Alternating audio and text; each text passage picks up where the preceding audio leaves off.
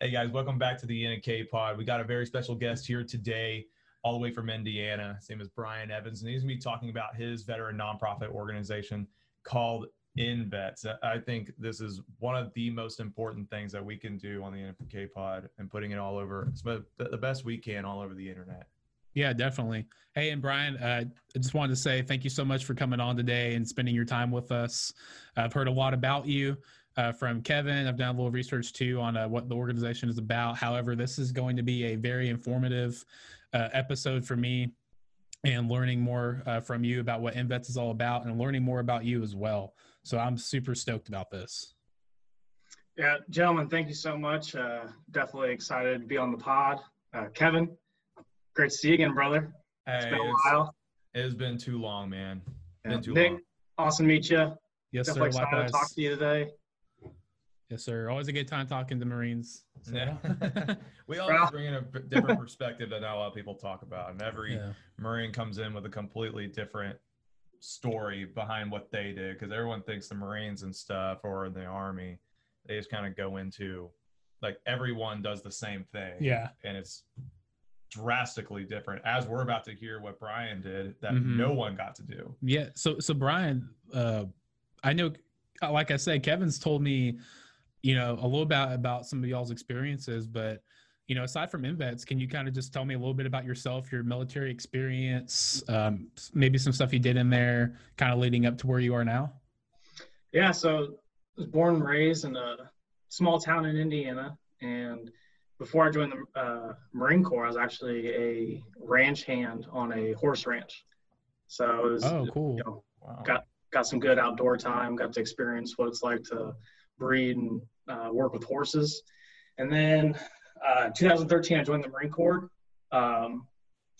Funny story, I didn't know what I wanted to do in the Marine Corps, and I kind of I landed infantry as my job because I did not do great on my ASVAB. And so it was funny because I didn't know how much the ASVAB actually affected, and my recruiter was like, "Hey man, when he looked at my results and he was like, hey, you didn't do great, but you could still join." I was like, "Cool." And I was like, "What can I do?" And he's like, "Well, you like camping. You can pack sandbags if you want." You're going to he's like, he's like, you like camping? I was like, "I love camping." He's like, "You love hunting?" I was like, "Oh, I love hunting." He's like, "You're gonna love." Do you like hiking? I could try it. Sign me up. This is the best thing ever. But that wasn't my experience at all, because I got really lucky. I got stationed after boot camp, infantry school in California. I got sent to DC. A very small group of us out of the entire platoon got sent to DC. It was like a class of 100, and 10 of us got selected. And we didn't know what we were getting into. I had no idea what I was about to do. I didn't know there was even a base in DC. But Marine Barracks 8th and I established in, was it 1801. So really, it was. I really only remember that because of a salute. There was like this weird thing. Well, everyone would whisper too. It was 1801, and then like salute back as they whisper. Like staff NCOs would whisper to each other 1801 as they pass, and it's like so freaking weird. But really, but yeah, the area was scouted out by Thomas Jefferson, and it was a strategic place to put the Marines because it was right next to the Navy Yard, which was a major port that they wanted protected, but they also wanted them to be within marching distance to protect the capital. So, you'll see military bases all over the country, which are these massive bases that are basically small towns and cities that are gated. But the barracks is this open barracks that has, a couple guards standing at the doors, but it's not really a gated facility.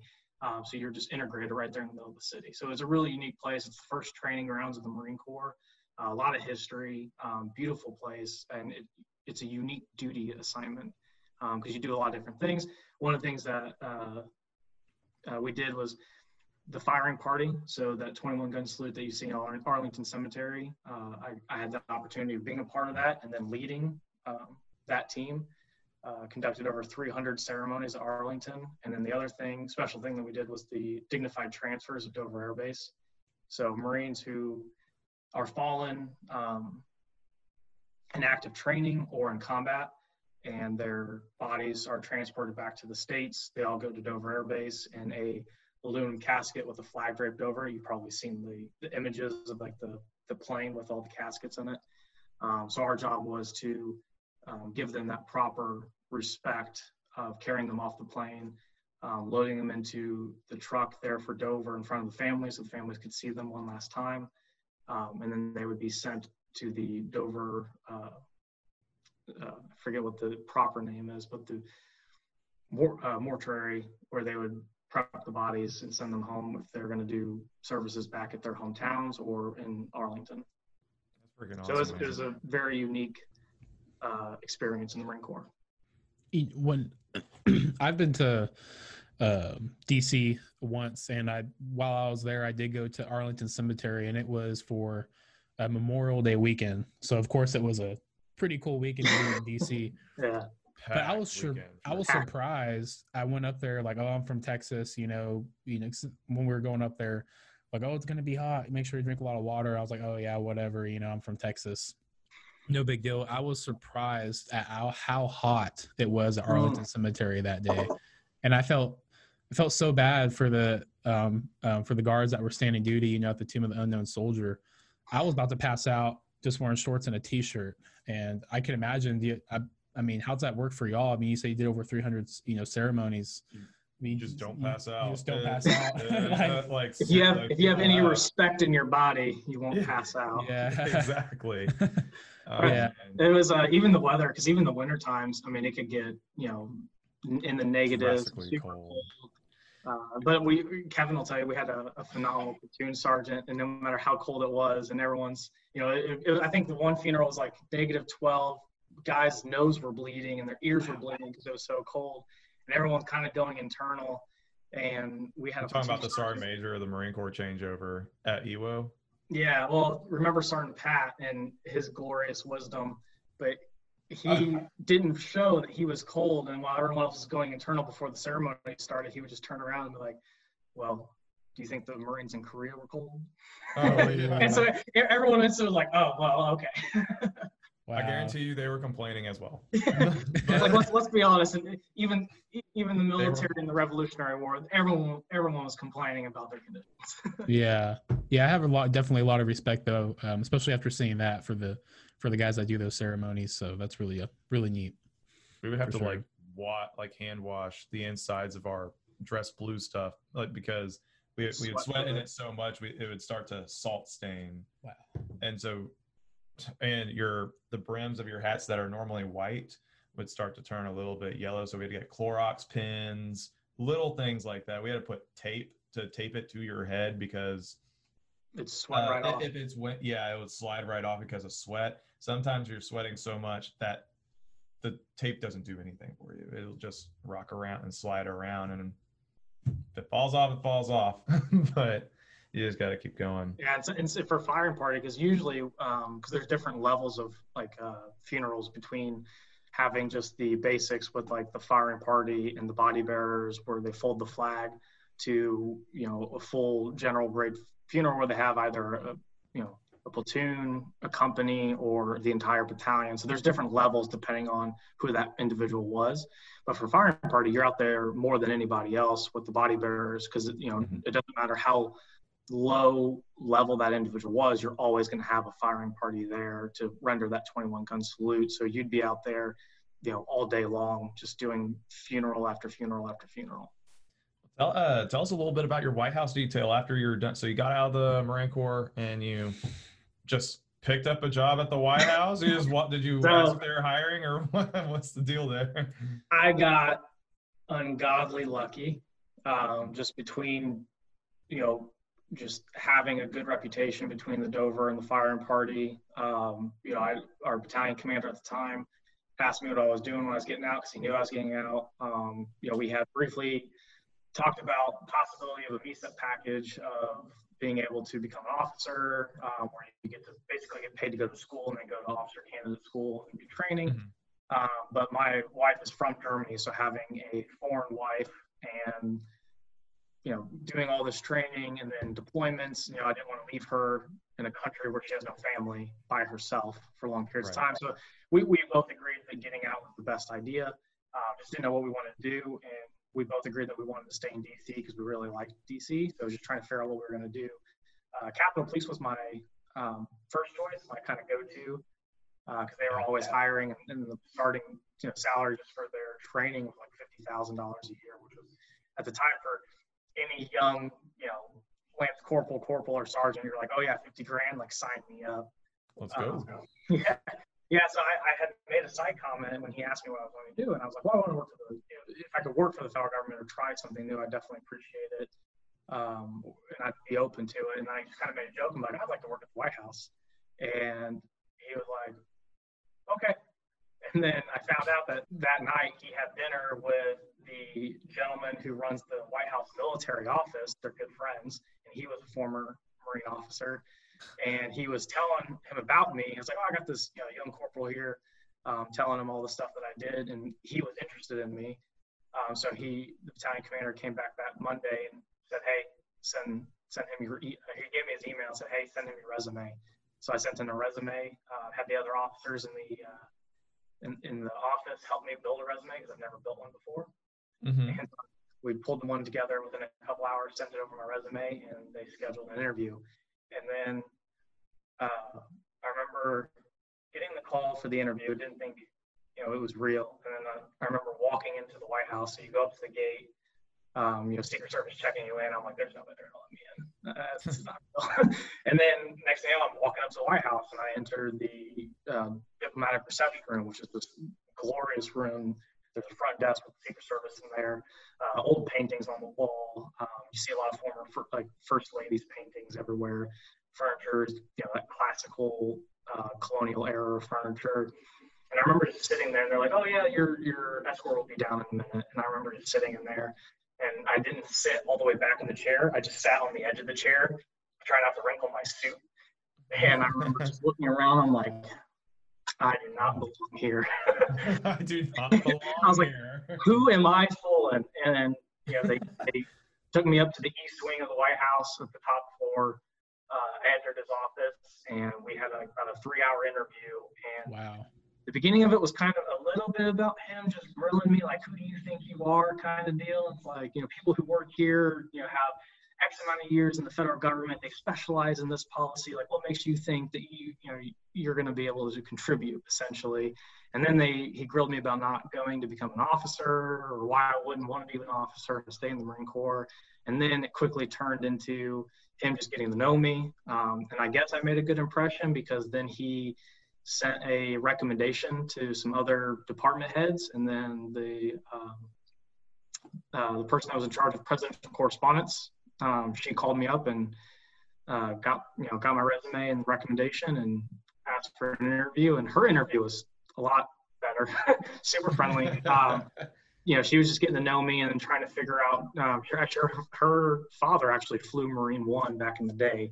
So she was pretty well aware of the Marine Corps and just kind of the training you get with the Marine Corps. And she was looking for somebody who could manage a large operation and be able to kind of move people to get a collective objective, finished. So that's what she was looking for. And I had that experience with the Marine Corps, especially the barracks, just that small unit leadership and just being able to pull people together to accomplish something.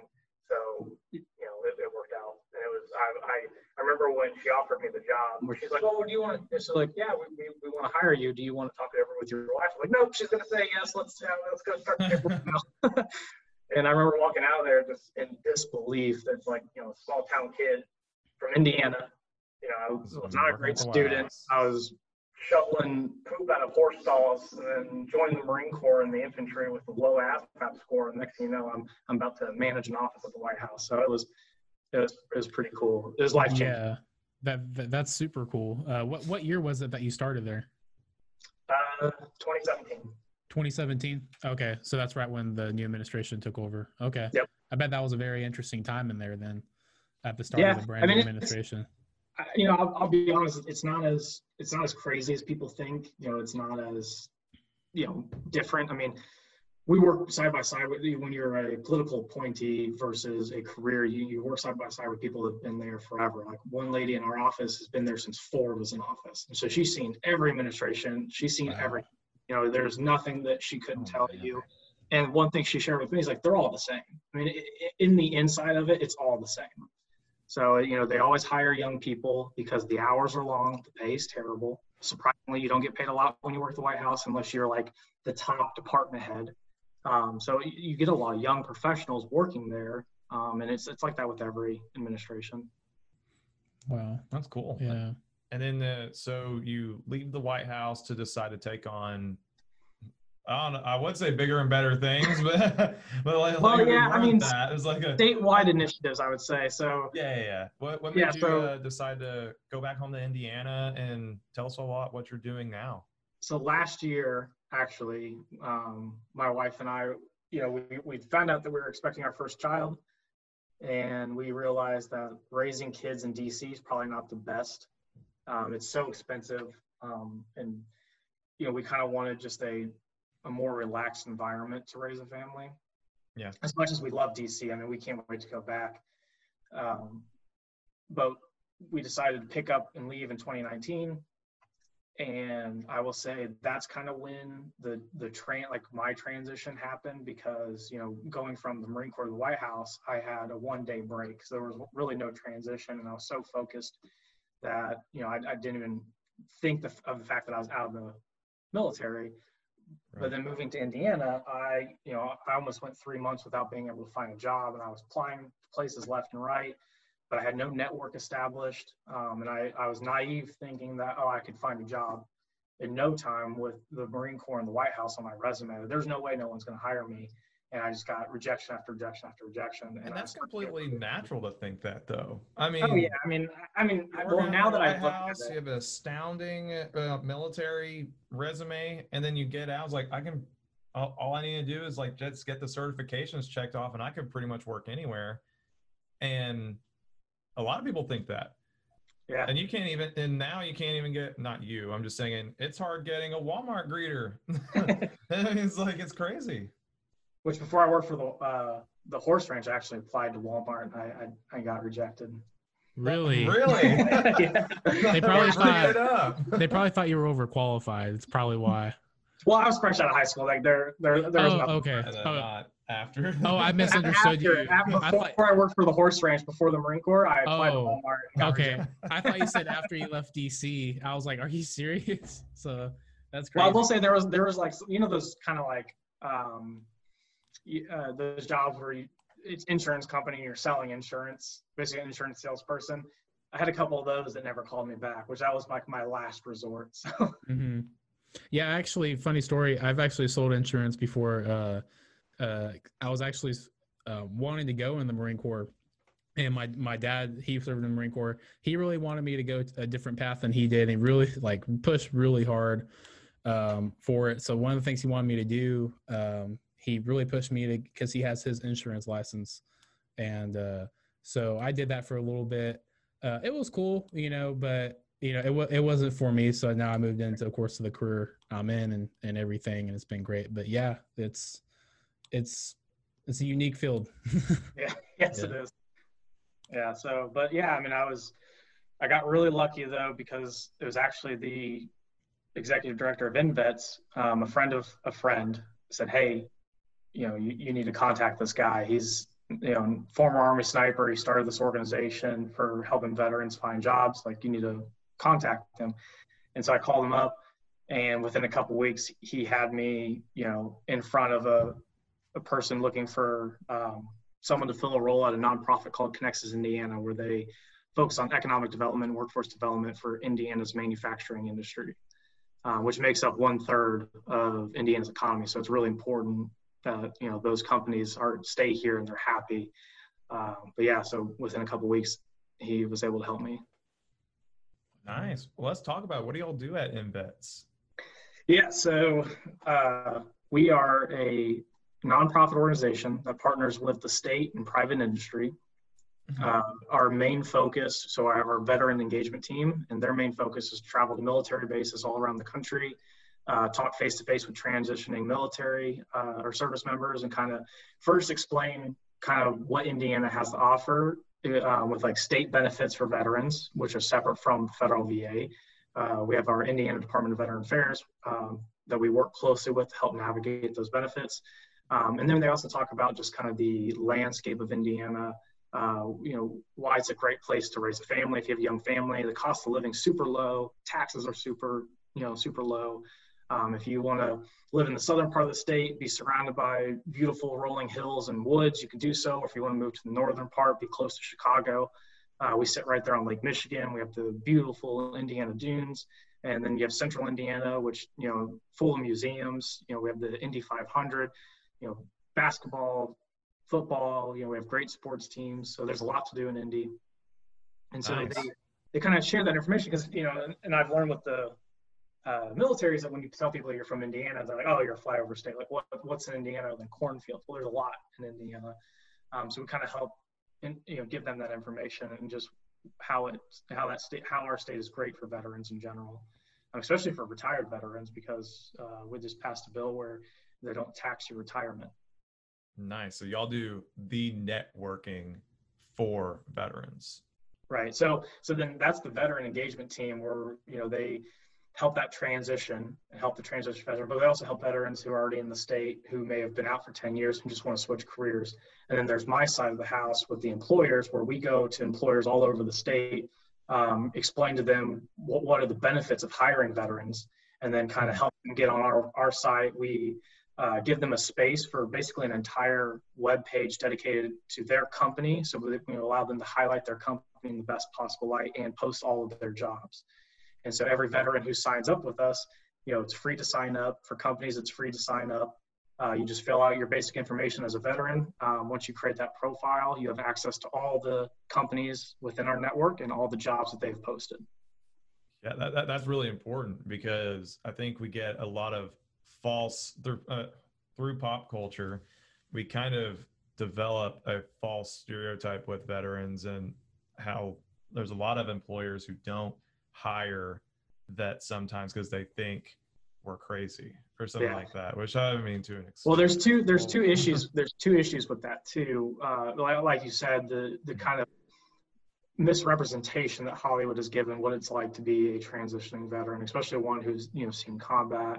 You're seen as aggressive or unstable. And I had a hiring manager actually share a story with me about the person that she replaced, who was a hiring manager who didn't hire a veteran, because he shared a story when they asked him, like, how do you deal with stress in the workplace? And then he shared a story because he just came back from Afghanistan and was transitioning. And he shared a story about him losing a friend and just kind of the stressful environment that they had to work under. And he started to get teary-eyed. And they didn't want to hire him because they were afraid that he would snap in the middle of the workplace. So obviously that person is not in that position anymore. They were replaced. Good. But yeah, there's just bad representation. And then the other side of the house is, even if you're a transitioning veteran stationed in Texas, you're an Army base in Texas and you want to move to Indiana, but you go to apply for jobs, but they see that your location's in Texas, they don't want to hire you because you're not in Indiana. So they're worried that you're going to try to negotiate for them to move you and pay for the move and stuff like that. So, they just want people that are already living there who can start right away. So our job is to help, bridge that gap, create that network for you, and help you with that transition and help you come to the state. That's awesome. Super awesome. And then I'm super glad to see that there are programs like this. They're very much needed. A friend of mine, he was in the Marine Corps and everything, and back in the mid to 2005 2009 10ish area, and he was deployed to Afghanistan, loved every minute of it, he loved the Marine Corps life, PT super early in the morning, getting thrashed, loved the sandpit stuff at MCRD, and just loved that set schedule. And right, he got out for family reasons, and had a son coming and everything, and decided to take a step back. And it took him a few years to finally find his niche and what he really wanted to do in the civilian life, because he was really feeling out of place for a little while and was missing that camaraderie and that set schedule and that routine. And finally, just now in the past couple of years, he's finally gotten into a point where he's kind of found himself. He's got himself into a good career that he likes. His family's starting to flourish, and it's great to see. But unfortunately, not everybody gets to that point, and it's very sad, and not everybody has a support system to, when they get out of the military, to get them through those rough stages of that transition process. Yeah. And I think, we have services. The military has provided services to kind of help you transition, but that transition course is 5 days. So if you think about it, the military it's not just a job. It's a complete different lifestyle. And the military in general is really great at preparing you for the military before you even join, then breaking you down and building you up to be great for the military, and then training you for the job that you signed up to do, and then constantly giving you college courses, training after training after training every year that you're in. Every branch is different. Everyone has a different experience. Every job is different, but collectively everyone can agree that you get immersed into this culture and this lifestyle essentially, and then you're surrounded by this huge network and people that are now extended family. I mean, there are people that you serve with that become closer than your actual family that you grew up with. And then all of a sudden you're ready to get out and you want to move on to the next thing, and you're like, oh, here's 5 days to re-enter the civilian world. Good luck. So there is a gap that needs to be addressed, and we're just trying to fill that gap. That's really cool. That can help depression rates to decrease. That can help suicide rates to decrease. Maybe we can stop with the 22 a day and get it down to 10, like hopefully down to 0.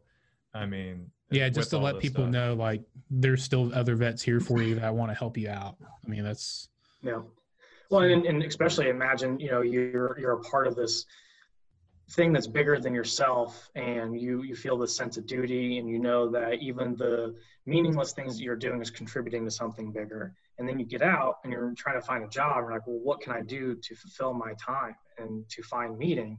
But then that's a whole challenge. But then finding the job in general is a challenge of just what your resume looks like. What your message is your resume sending? How are your interviewing skills?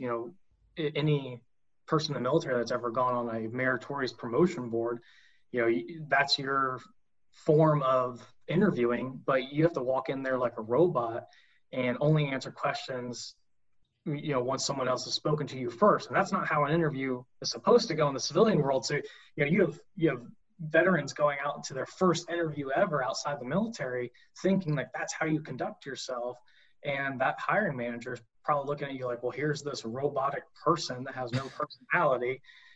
So it's challenging because even for people outside the military, for young college students who are about to find their first job, an interview is supposed to be a conversation, because they're not just trying to find someone that's can fill that position and is qualified for that position, but they want to make sure that you will fit in with the culture of the organization. They want to know that your personality and who you are as a human being is going to fit everyone else around you. So having that two-way conversation, which is what an interview is, and asking questions and telling them about yourself, that's part of it. So just sitting there like a robot waiting for someone to ask you a question can send the wrong message in an interview. So those are things that we try to help with, especially with resume writing. There's a lot of conflicting information. You see these powerful voices on LinkedIn in the veteran space, and you have some telling you how to translate your military titles to civilian titles. But then you have another house of it saying, well, don't do that because it's like, oh, well, you were this and that's what you are. You should highlight that. So there's a lot of conflicting information. So we actually do these webinars where we get our transitioning veterans who are interested in front of actual hiring managers with companies that we work with. And we let them explain to them what they want to see when they look for a candidate. So they get to hear it directly from the hiring manager. Oh, great. Yeah. Wow. You'll pretty much handle everything for them. Like, you give them all the resources they require. I honestly didn't know that to the extent of how much resources they did. Yeah. That's the thing. There's resources everywhere for veterans. The VA tries to keep up with giving you resources. There's people all in the veteran space trying to give resources, but the problem is there's so much resource out there and you don't know what's good, what's bad, what's relevant to you. So we just try to consolidate all that resource. We work directly with our state partners to make sure that you only have to come to one spot to get the help you need. And if we can't do it, we'll point you in the right direction. Sweet. super neat on that. Super neat. I didn't know y'all went in that much detail on getting them in front of hiring managers and doing like training for that on what they should do. Wow. Yeah, it's helpful. And I wish I would have, I didn't need it because it's like, Kevin can tell you too with the TRS course, it is run by the Department of Labor and the DOD, and they do go over your kind of how to navigate your benefits with the VA, which again, they try to make it to where you just go online and you can manage it, but no one really does it. And you still have to find some sort of state representation or organizational representation to help you navigate your VA benefits, because it's such a massive bureaucracy and it's so hard to do. And some people are lucky and they can really figure it out, and other people are just too busy to figure it out, so they need someone else to help them with that process. And then the other thing, they kind of teach you interviewing skills and how to write a resume, but that's a 2-day section of it. I have the 5 days, 2 days, it's just interviewing and resume writing. But having someone show you an example of a resume and telling you a couple things versus you writing a resume, having someone look over it and then telling you what's wrong with it, then you rewrite it, and then you do that process 3 or 4 times of writing and rewriting your resume till it's perfect, and showing you how to tailor it to each job that you're applying for. That's a whole other process. And that takes more than just a day. Mm-hmm. And I already had secured my job with the White House when I went through that transitioning course. And I didn't find any of it relevant from my experience that I had just gone through with writing a resume and interviewing. So it was conflicting for me. Mm. Wow. Well, is there any information you want to give out to the viewers who are watching, like how to get in contact with INVETS if they ever need it? Absolutely. Yeah. So, I mean, even if if you're wherever you are in the world right now, whether, if you're about to transition or you've transitioned a while ago, if you're even remotely interested in learning about Indiana and seeing what INVETS is all about, check us out on invets.org. That's invets.org. Check out our website, create a profile if you would like, especially if you want to see what kind of jobs we have available. And if you want to learn more about the state. And then you can also follow us on social media with Instagram, Facebook, and LinkedIn. One thing we do with LinkedIn is we always highlight one company we work with and a job they're posting every week, kind of like a hot job that we want to highlight and show what's out there between the health industry, if you want to get into medical practice, versus logistics or data science and things like that. Definitely follow us on social media. Nice. Hey, man, thank you for coming on. Thank you for coming on the podcast. This was very informative. I think a lot of people are going to use this. Yeah, definitely. I appreciate so. the time. Yeah. Like Kevin said, thank you again. That was super informative for me. I just learned a lot in what that does. And I'm excited to get this on all of our social media pages. It goes as far as, we're willing to push it. And I want to push this as far as we possibly can. As we can. Yeah, we're going to push it as far as we can. I appreciate it both. And everyone listening, follow the N&K Pod and share this video with everyone you know. Thank you so much, man. Thank you for your time. Absolutely. Thank you, gentlemen. Have a good one, Brian. Bye. See you guys.